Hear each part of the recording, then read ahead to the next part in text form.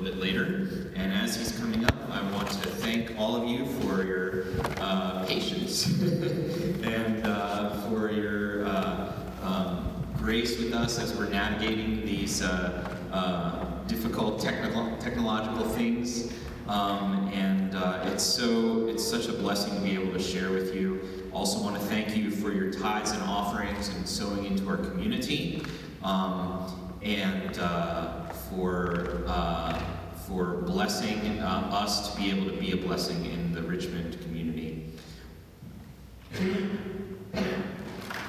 If you'd like to give online, which I strongly encourage over putting it in the box, because that's a little bit harder these days, you can give online at tikvatisrael.com and click on donate. I have a few announcements. I want to make sure that you all are receiving our text messages or emails if you want to, so you can stay updated with all the decisions that we're making and everything that's happening. Just go on our website, tikvatisrael.com, and you should be able to click on contact, or you can add your email to our list, or you can email tikvatdirector@gmail.com, which is our admin, Meggie.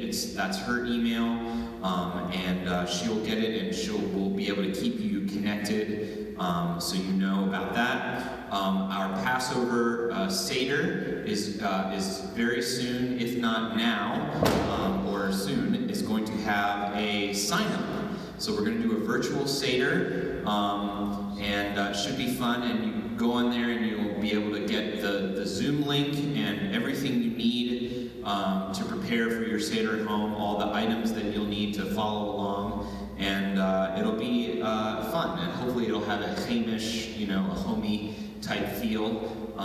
We can all be together in some way electronically at this time, so be on the lookout for that. And the Torah study every other week is still on Zoom, and it's this week, this Wednesday. Feel free to tune in, and if you need the link for that, please contact the office. So with that, I'd like to invite Mr. Wayne, or Master Wayne as I like to call him, and he's going to give us a Devar Torah and bless us. So can I pray for you first? Please. All right. Avinu, we pray that your word would go forth and encourage your community. We thank you for Wayne, our shamash, and everything that he does in our community. And we pray that it would be a blessing to your people. And in Yeshua's name we pray. Amen. Amen. Thank you so much, David.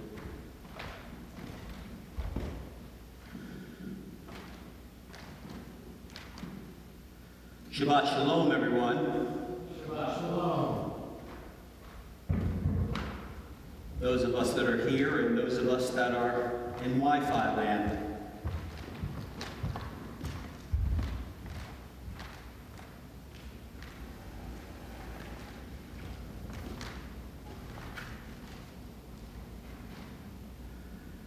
A happy birthday to you, Wayne. Love always, Mom and Dad. 1983. In the year 1983, I turned 12 years old, and I received a treasured gift from my parents. This was the first Bible of Scripture that I had ever received, and I immediately set out to read the Torah. I started at Genesis, and it was a blast. I could follow the stories because most of them I had already heard before. There was Adam and Eve, there was Noah, there was Cain and Abel, then I got to Abraham, and it read pretty much just like a cool novel. Then, of course, came Isaac and Jacob and Esau and Joseph and Egypt and Potiphar, and I was just kind of transformed into this world of stories that I had heard, but this somehow just made them much more alive to me. And then I hit Exodus, and Moses, who's actually a Hebrew, but he's raised as an Egyptian prince, and Pharaoh, and let my people go, and the events of Passover, and the Exodus, and the crossing of the Red Sea, the drama, and manna from heaven, and water from a rock. And then toward the end of Exodus, after the Ten Commandments, it got a little bit more murky, but I could still read it. And then I got to Leviticus. And oddly enough, this book wasted absolutely no time in introducing right from the start the sacrificial system of the tabernacle and later, of course, the Jerusalem temple. There are mentions of bunches of offerings, fellowship offerings, sin offerings, guilt offerings, grain offerings, thanksgiving offerings, vow offerings, free will offerings, and something called a wave offering, whatever that was, ordination offerings. And this is just in the first 5 chapters. But I schlepped through until around chapter 8. This is about where Aaron and the priesthood, this is about them being ordained as priests, and people are getting blood sprinkled on their right ears and on their right thumbs and their big toes. And I was like, okay, I'm out. Lists and lists and lists of laws that at the time certainly didn't make any sense to me and certainly did not resonate to me at the immature age of 12. So I switched gears and I went straight to the Brit HaChadashah. I read Matthew, Mark, Luke, and John in that order over and over and over again. Matthew, Mark, Luke, and John. Then I went back to Genesis, Exodus, Matthew, Mark, Luke, and John. I got a little bit older, into my mid-teens, and I said to myself, okay, I've got to at least give this a good, honest try to read the entire Torah. So I hit Leviticus again. And the more that I muddled through, the more that glimpses and recollections of events within the 4 Gospels suddenly became much clearer, much more global, and made a world of more sense. This week, our Torah Parsha cycle begins with the book of Leviticus, a book that most of us, if we're honest, have given up on.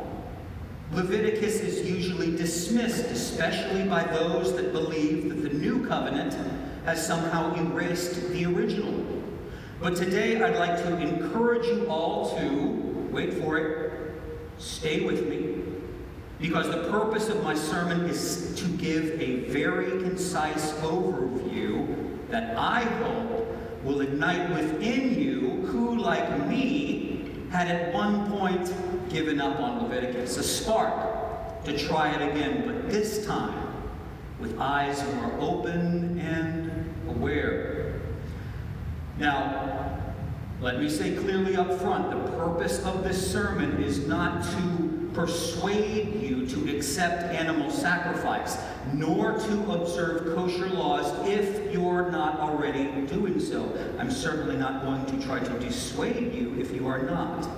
My purpose is, however, to show you the sacredness and the spirit behind these seemingly random laws.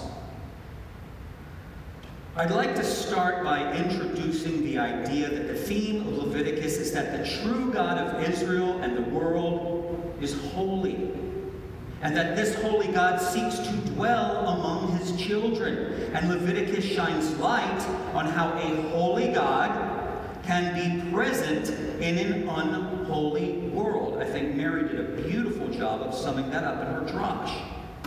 This book defines clear boundaries between cleanliness and uncleanliness, holiness and unholiness. And the issue is not about a blind obedience or non-obedience to dry, constricting, antiquated superstitions, but about growing in sincerity before a holy God, and therefore by extension to family and to neighbor. Those of you that attend Tikvat regularly, I know you are all just fed up as you can be with hearing me talk about ritual purity from this bema, and yes, I am going to touch on that. But I'm going to use that to spring us toward a discussion of the sacrificial and kosher systems that I have not spoken about before. I personally believe that the topic of ritual purity is very relevant and important to discuss because when we hear about ritual purity, we have been conditioned by a world that really doesn't understand Torah, that these ritual purity laws are somehow marks of God's contempt for us in a way, and tendency toward wrath, but they're not. In fact, most of the laws of cleanliness have nothing whatsoever to do with sin. My go-to examples that you've all heard before are contact with blood. Makes you ritually unclean, but not necessarily a sinner. Contact with corpses for burial. These make one ritually unclean, but not a sinner. Contact with lepers, those who have various skin conditions that the Torah talks about, makes me ritually unclean, but not a sinner. Healthy marital relations within the sanctity of marriage, childbirth, makes one ritually unclean for a time, but certainly no sinner. And as I've mentioned from the Bema before, and I'll mention it again, conditions of ritual impurity where no blatant sin has occurred, it's very easily taken care of and usually just requires a ritual washing of your body, your clothes, and confinement at home for a prescribed amount of time. Ritual impurity where no blatant sin has occurred does not incur the Lord's wrath, and it does not denote a divide within the relationship between you and God.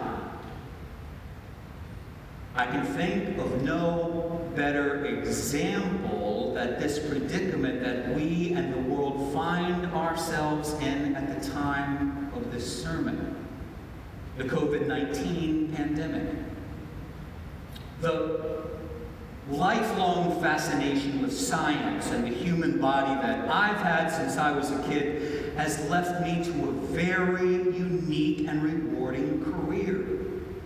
I spend most of my waking hours inside hospitals caring for a unique population of patients, and sometimes I'm at as many as 4 different hospitals in one day. From anywhere from 8 to 10 to entire 24-hour periods. And trust me, I'm doing everything that I'm supposed to do as far as isolation goes, and washing my hands until I have blisters on the back of them. I don't know if you can see this. Moreover, I gotta dwell a little bit. I'm a very blessed man. Because whenever I come home, whether that's 3 o'clock in the morning or that's 3 o'clock in the afternoon, my wife, Natalia, always stops whatever she's doing and comes to the door to welcome me home. I'm very, very blessed. Now, with the pandemic, we have made a new house rule that once I get inside, I am to immediately take off my shoes, remove my scrubs, walk them to the washing machine, and then wash my hands, and then it's greeting time. Now, this new household ritual, so to speak, does not at all mean that a rift has occurred within our marriage.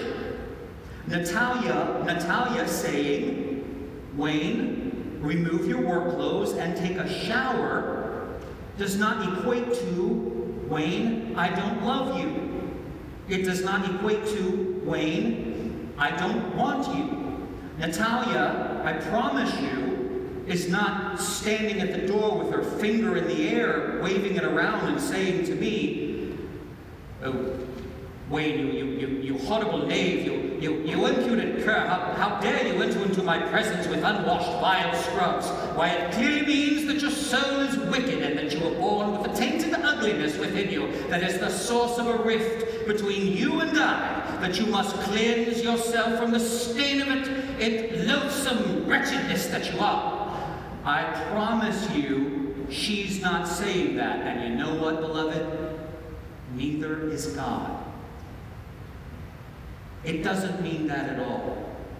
And in fact, me coming home in that state really means that I've been honoring our marriage. I've been honoring the gift of my family and career by working hard and doing my job right. I moreover want to assert that in this context, a person touching a loved one who has passed away and preparing it for burial is honoring God. Yes, it makes them ritually impure, but it does not mean that they're doing anything against God. Until I get out of the shower, since I've just spent umpteen hours in an infectious environment, I'm not protecting me from Natalia. I'm protecting Natalia from me. And in the world of the Exodus, with medical care dismal at best, and such a high infant and mother mortality rate during childbirth, during a woman's normal biological cycles and after childbirth, it's not God being degrading towards women by making them isolate. It's about protecting women during the times where they are most biologically vulnerable from the germs outside among the rest of the camp. Among the children of Israel as a whole, it's to protect the woman. The medical term for this is called reverse isolation. And by staying in your homes, you're all doing that without even knowing it. So, the ritual purity laws in our personal lives,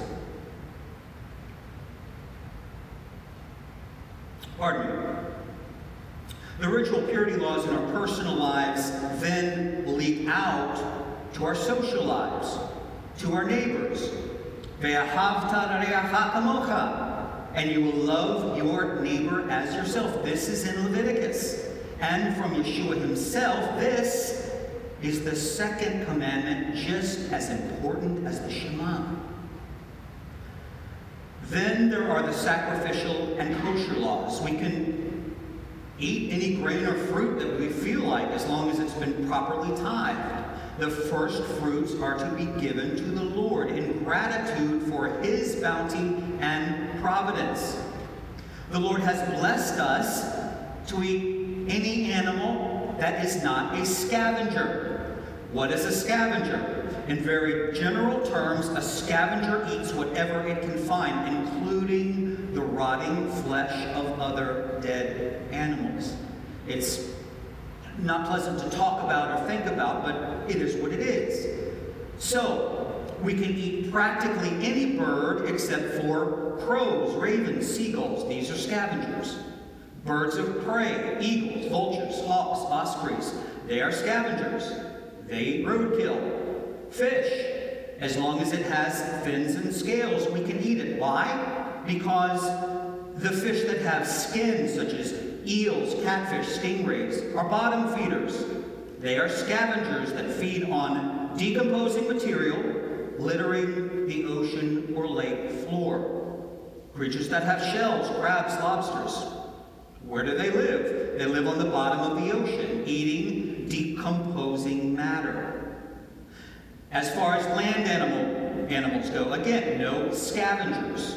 Reptiles, dogs, cats, wolves, rats, pigs, lions and tigers and bears, oh my! They all carnivores who live off the flesh of another. So kosher animals are vegetarians. They're mammals with cloven hooves and fur. They chew their own cud, which was probably seen by the Hebrews as being self-sustaining, which is the polar opposite of being a scavenger. That gives us cows, beef, sheep, goats, and moreover, in order to be truly kosher and considered ritually clean for consumption, that animal must be killed in the most humane way possible. It is not to suffer. Now, again, this is not, it's not nice to talk about nor think about, but the animal is killed with one continuous slice across the throat that takes less than a second, and the animal, one could say, does not know what's coming, so to speak. Now, After said animal is killed, they must be strung up by their hind legs so that the blood can drain out of the body and into the earth and not contaminate the meat. And this is where it gets interesting. The blood must not be consumed, nor even handled. And it's not because it is necessarily considered dirty. It's because it is so holy.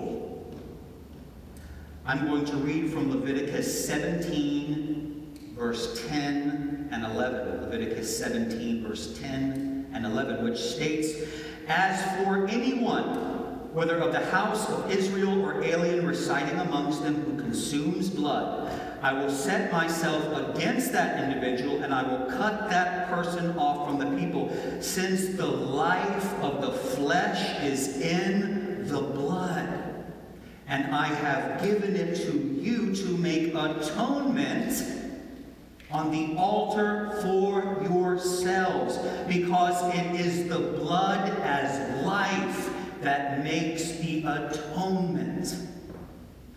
And the Hebrew word used to translate into English the word life in this passage is not chai, as in l'chaim. It's the word nephesh, which is also used to describe a person's soul, animated and enlivened with the ruach of Hashem, as in Genesis 2:7.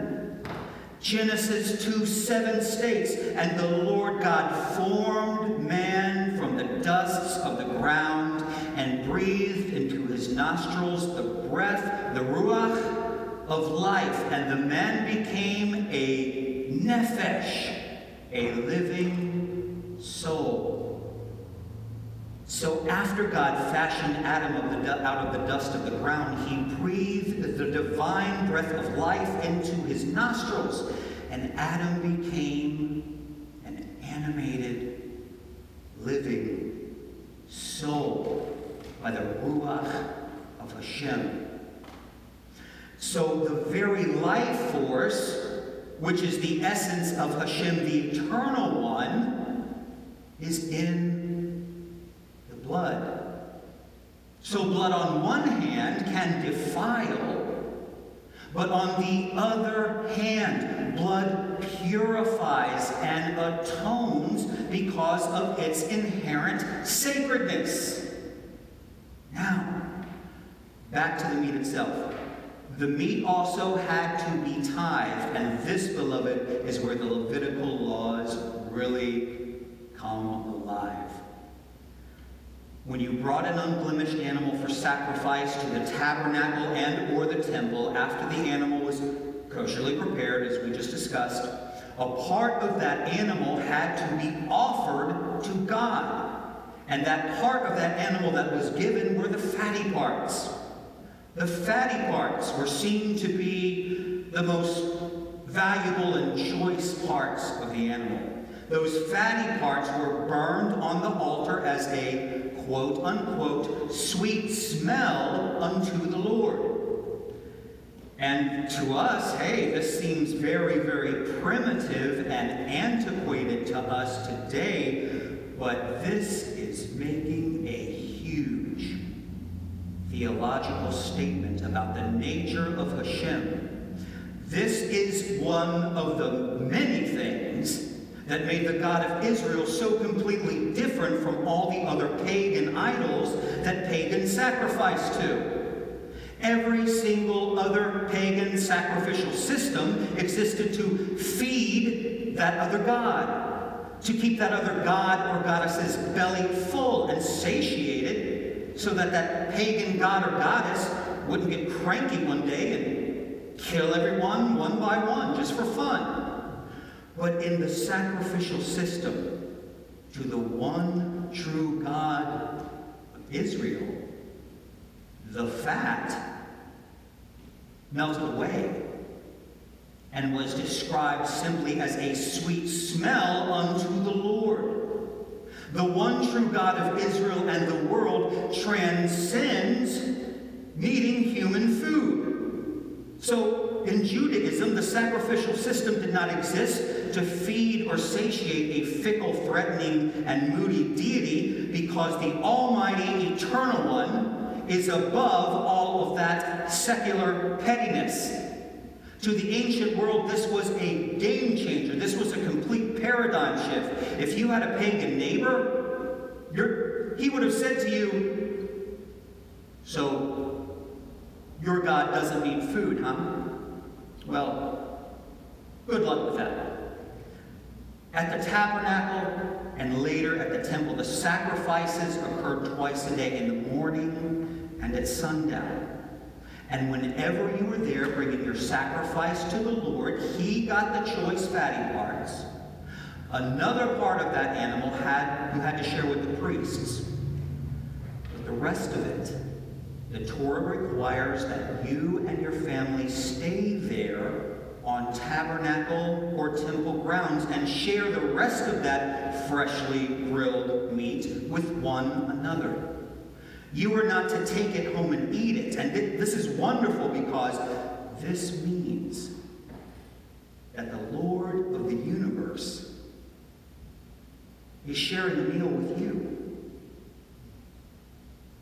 So contrary to popular belief, the sacrificial system was not meant to satiate God. It was meant to create perpetual sacred space and perpetual sacred time for the God of the universe to perpetually commune with his children. And here's the best part. Y'all haven't heard anything yet. Here's the best part. These same Levitical laws allowed Jews in the diaspora, by diaspora I mean Jews that had, for instance, stayed in Babylon after the exile, who had not returned. There was a huge Jewish community there. A huge Jewish community in Alexandria, Egypt. There's a very, very large community in the city of Antioch. These Jews that could not practically participate every morning and every evening in the sacrifice in the Jerusalem temple, they could instead, twice a day, in the morning and at sundown, the time of the sacrifices, turn and face whichever direction Jerusalem was in and offer prayers. And we have a lot of evidence that they would definitely recite the Shema. They would definitely recite the Amidah. But then, something more beautiful happens. Because by obeying the Levitical kosher food preparation and tithing laws, wherever you are, the altar of sacrifice at the Jerusalem temple now becomes your kitchen table. What is sacred space and time in Jerusalem now becomes sacred space and time within your own dining room. Oh, beloved, the Levitical laws were not sent to constrict us and make our lives a series of chores.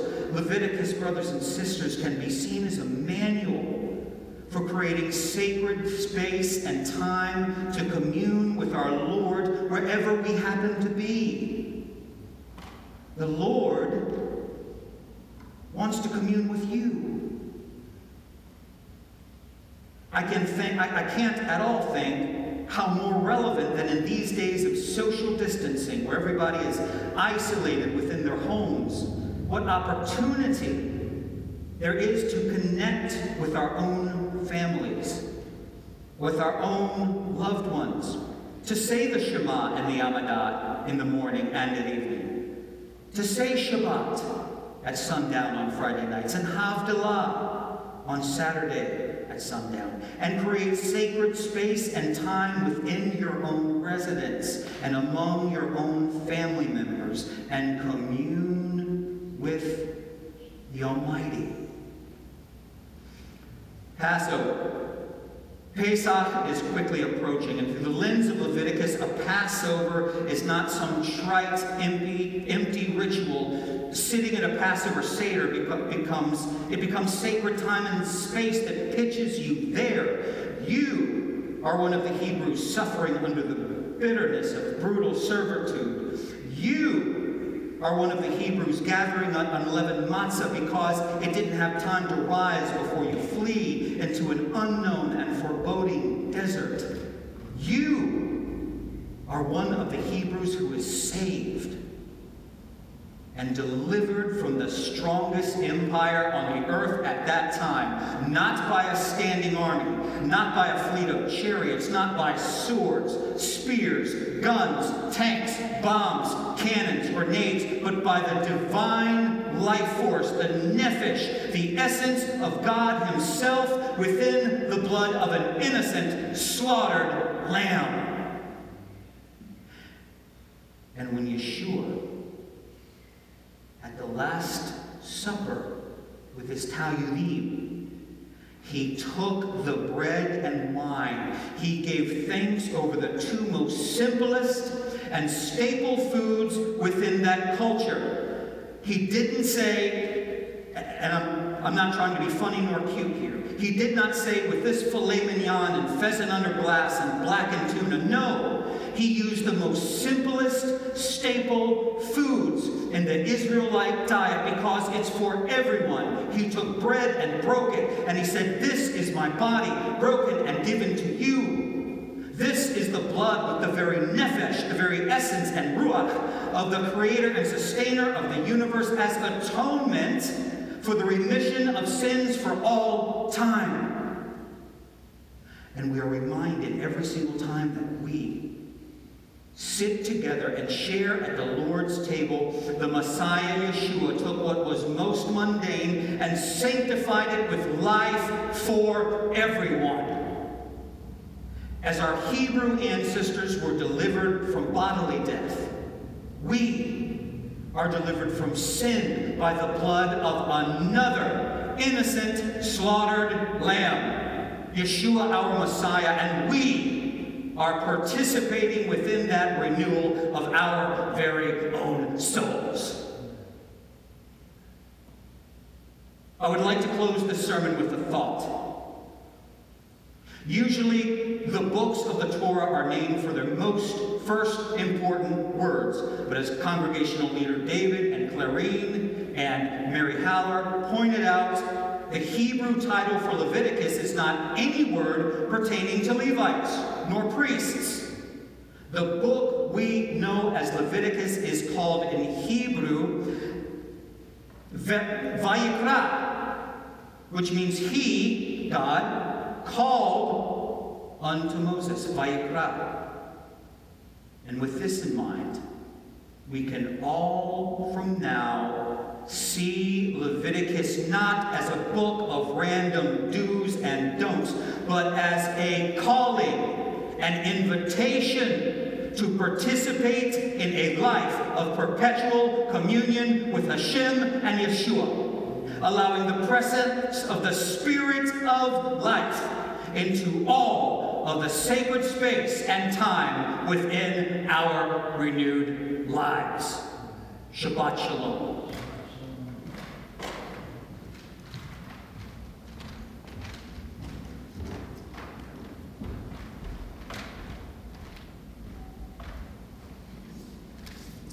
Amen. Thank you, Wayne. That was such a blessing. Well, we're going to close out our service with the Aaronic blessing. Feel free to rise as you're able for that, and maybe I'll even say the Kiddush for your oneg at home. We'll try that. Yivarech Adonai v'yishmorecha, Ya'er panav alecha v'chunecha, Yisar Adonai panav elecha, v'yasem lecha shalom. May the Lord bless you and keep you. May the Lord make his face to shine upon you and be gracious to you. May the Lord lift up his countenance upon you and bring you peace. through the Prince of Peace, Yeshua the Messiah. And in his name we pray. Amen. Shall I say the Kiddush for your oneg at home? What do you think? Yeah? All right. I don't have any examples here, so we'll just imagine it. So we'll raise, we'll start with the cup that I think our brother Wayne was alluding to a moment ago. Baruch atah Adonai Eloheinu melech haolam borei peri hagafen. Amen. Blessed are you, O Lord our God, King of the universe, who creates the fruit of the vine. And our challah, doesn't it look lovely this week? Baruch atah Adonai Eloheinu melech haolam hamotzi lechem min haaretz. Amen. Blessed are you, Lord our God, King of the universe, who brings forth bread from the earth and bread from heaven. Well, thank you for joining us and going through our technical difficulties with us. And we will see you next week here at the same station, at same time. And I hope you have a wonderful rest of your Shabbat and a wonderful oneg in your home. Shabbat Shalom.